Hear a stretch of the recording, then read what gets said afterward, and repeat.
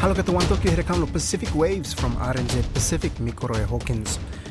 Coming up first. Because just a few days ago, it could have been that we'll walk away and break up the entire Pacific family. Pacific Islands Forum rift mended in Suva. Pacific states don't want to have to choose between economic development partners. International security expert says the West's zero-sum game isn't an effective strategy for Pacific diplomacy. Basically, it's almost like an abandonment from Australia about the refugees that are stuck there. And the new Australian government is being urged to deal with its refugees in Indonesia. In a watershed moment, leaders of the Pacific Islands Forum have agreed on a way to prevent Micronesian countries from breaking up their premier regional body. The row came to a head in February last year over the selection of a candidate for the forum's top job. Micronesia was annoyed its candidate, Gerald Zakios, was overlooked in favour of the former Cook Islands Prime Minister, Henry Puna. A high-level meeting was held in Fiji on Tuesday. RNZ Pacific's Fiji correspondent Lede Movono was there and covered the meeting. To outsiders looking in, the forum row over an executive position might have looked a bit silly, but it's about more than just a job title. The president of Palau, Surunjal Whips Jr., said it was a feeling on the Micronesians' part of being excluded from the forum's day-to-day business and by extension the region as a whole. Micronesia said the SG is supposed to be Micronesian, but what's more important is let's look long-term. And it is that long-term vision that's driven a solution. Yesterday's meeting was hosted by the current forum chair, Fiji's Prime Minister Frank Bainimarama, and attended by the leaders of Palau, the Federated States of Micronesia, Samoa, and the Cook Islands. The Micronesians came in wanting Henry Puna out and have now agreed to the top job being rotated through the region. And by the forum agreeing that now we're going to put it in writing, it's going to be rotational, we're going to be more inclusive at the head office, have deputies that represent the region, and sub-regional offices and the other, the Oceans Commissioner, all of those add to being inclusive. Samoa's Prime Minister Fiame Naomi Mataafa is new at the helm and was not part of the events that led up to the rift, but she's pleased to be part of the solution. We need to go through the process of all the members signing up, but those of us who are here, 6 of us, I think are representative of the 3 sub-regions, and hopefully we will be able to implement what's been proposed and agreed to. This is a crucial detail. The clock is still ticking towards when the formal withdrawal processes initiated by the 5 disgruntled Micronesian states last year become official. RNZ Pacific understands the first of these is triggered at the end of the month. But the agreement hammered out yesterday is a breakthrough and one the president of the Federated States of Micronesia, David Panuelo, is grateful for. Because just a few days ago, it could have been that we'll walk away and break up the entire Pacific family, but common ground that we've reached has kept us together. It now remains to be seen whether the rest of the forum leaders on both sides of the rift sign off on the terms and conditions thrashed out in Suva this week. An international security expert says the zero-sum game adopted by some Western countries in their Pacific diplomacy may not be the most effective approach. In the past few months, the Pacific has had a flurry of high-level visits from the United States, New Zealand, and most recently China and Australia. Joining me to examine some of the approaches being taken is Massey University Senior Lecturer in Security Studies, Dr. Anna Pauls. Lisambul Binaka, and welcome back on Pacific Waves, Anna. Let's start with the recent visits by China's Foreign Minister Wang Yi. What are your initial thoughts on his tour? So initial reactions, firstly, Wang Yi's tour was a whirlwind of bilateral agreements.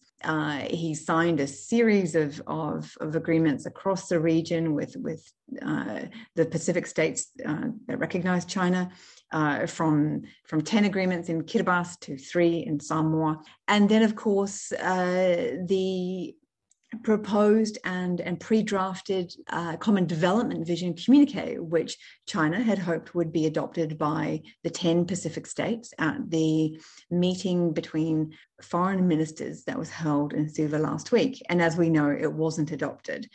So this Minister Wang's visit really demonstrated both the depth of relationships that China has bilaterally, but also the overreach and overconfidence with respect to its efforts to engage at the multilateral level. But also a really important point here too for me was this demonstrated the astuteness of Pacific statecraft, the way in which Pacific states are leveraging geopolitical interests in the region. Just going on that wider multilateral sort of communique that Beijing wasn't able to get through, in your view, was that, in your understanding, was that something that was that Pacific states were privy to in the lead up to this meeting? And if so, were Australia and New Zealand also privy to that communique coming up?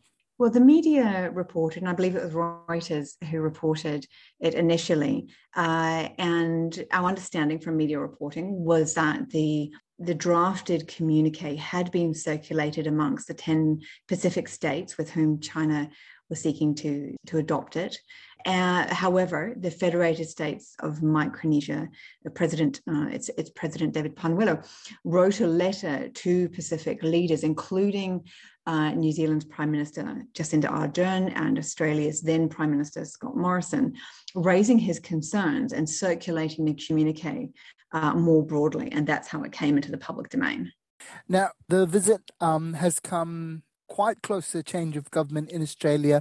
What are your thoughts on the new government's approach and in particular the Foreign Minister Penny Wong's front-footing sort of visits to the Pacific? Well, Senator Wong she flew to Suva very quickly. She gave an excellent address that hit all the right notes in Suva with respect to climate change, with respect to really resetting Australia's relationships with the Pacific and with its Pacific partners and neighbours. And that has been very strongly welcomed.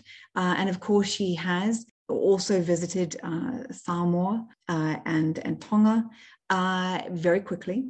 And certainly, again, the language, the rhetoric and around climate change is very welcomed. And of course, now everyone will be wanting to see action as well. But the new government certainly has gotten off to a good start, and leading with the centering of an Indigenous foreign policy for Australia has been a big part of that as well. And that's something, of course, that we are familiar with in New Zealand too. Yeah, speaking of that, contrasting Australia's approach to New Zealand, Nanaia Mahuta has said that New Zealand's relationship with the Pacific has deeper roots. She's not concerned with the intensity which China is bringing into the region, saying those relationships are long established by New Zealand, and also saying, I think the language was, she would be visiting the Pacific at a more respectful pace, I think was the sort of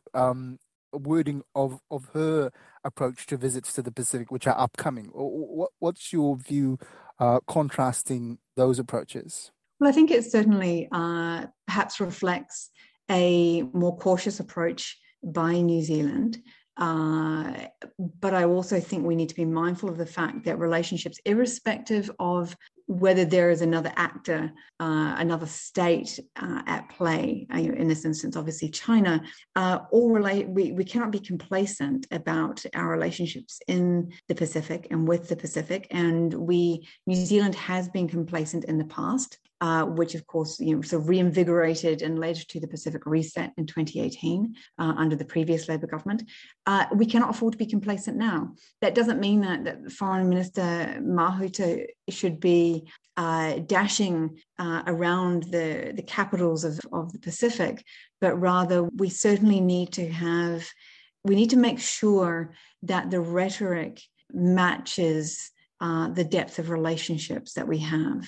For just looking ending on probably a sort of a step back and looking at the approaches here to the Pacific diplomacy. From the West, we're almost seeing a us and them kind of an approach, and from China, it's kind of here's what we have to offer. Do you think that the difference in the two approaches is hurting the West in terms of sort of trying to pull on loyalties and allegiances, whereas China doesn't seem to be, on the surface at least, sort of saying that it has to be us or them? I think we can actually here it's important to listen to what Pacific leaders have been saying for years, which alongside the fact that climate change is the number one security issue in the Pacific, but also that Pacific states don't want to have to choose between economic development partners. They don't want to be drawn into a geopolitical chess game in the Pacific. But importantly, they want to also be part of these conversations.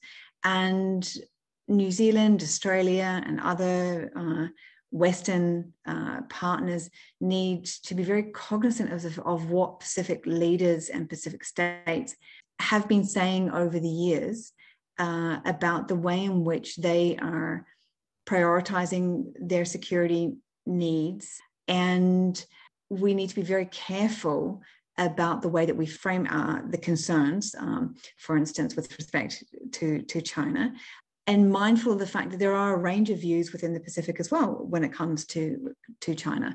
And I certainly think that the Chinese Foreign Minister Wang Yi's visit has highlighted the range of concerns about China, frustration around the way in which China has, sought to pursue some of these agreements, and but also a desire to engage and cooperate with China as well on the part of many Pacific countries. So a zero-sum approach to this is simply not going to be effective.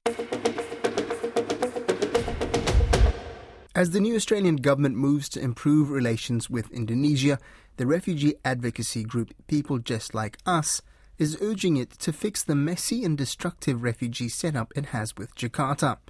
It wants to see the establishment of a safe passage for the nearly 14,000 refugees trapped in Indonesia, largely due to Australian policies applied the past generation. Australia accepts just a few dozen refugees each year from Indonesia, and People Just Like Us say this has to increase dramatically. A spokesperson for the advocacy group, Alfred Peck, spoke with Don Wiseman and began by detailing the elaborate scheme that Canberra has had in place in Indonesia for 22 years. So essentially, Australia has set up an arrangement with Indonesia where they are creating a protracted situation for refugees that are in transit there. They've created a system where they've paid organizations like IOM and UNHCR to basically warehouse them. And for that, at that time when they first created the system in the year 2000, it never really something that could become big and grow until the situation where Australia basically decided to enact Operation Sovereign Borders. Now, the Operation Sovereign Borders, which is still in effect today, basically now created a situation where refugees can't go any further beyond Indonesia, onwards to Australia and to a certain extent New Zealand. And that basically created a protracted situation where they're just basically stuck there. Australia pays the IOM to the majority of refugees that are stuck there to basically warehouse these people that used to be in detention centers, but now in the refugee hostels. But now they've also reduced the funding as of 2018 and only basically reserve monthly stipend funding to those who came just before 2014. So now basically it's almost like an abandonment from Australia about the refugees that are stuck there. And there's not a lot of resettlement of refugees that are basically stuck in Indonesia towards any third country. So it's basically an abandonment at this point. Were all of these people who have ended up in, as you say, in this refugee warehousing, are they all people who were presumed to want to get to Australia? So initially, yes, because there's no other reason why they would have transited across through Indonesia other than to go to Australia onwards. But after the Operation Sovereign Borders policy was in full effect, they just want to be resettled.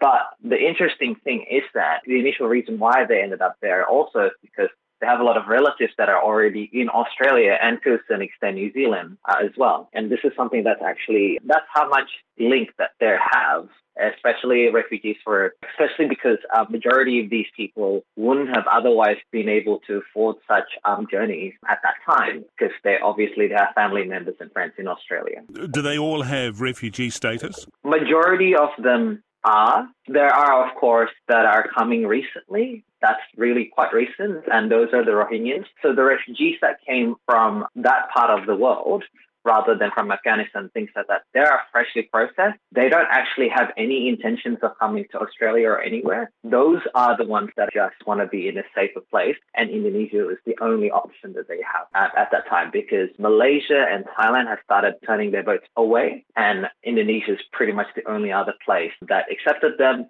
except now they're starting to also turn those boats back.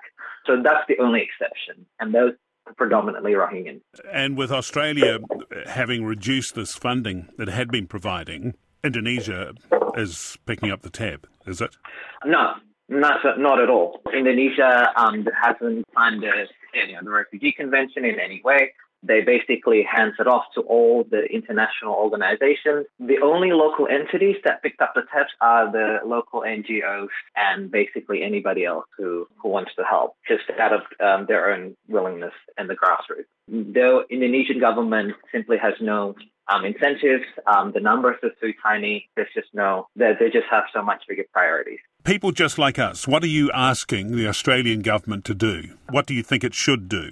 We are asking for the Australian government to change the policy and overturn the Operation Sovereign Borders policy, accept all refugees that are stuck in limbo in the region, and have a way to create a safe passage for those who are still in transit. So obviously, at the moment, there's just no way for these people to be resettled, and a lot of people are still stuck, essentially, right? We also want to dismantle the offshore processing center. That is something that is not acceptable. We should immediately release these people and give them full permanent protection visa.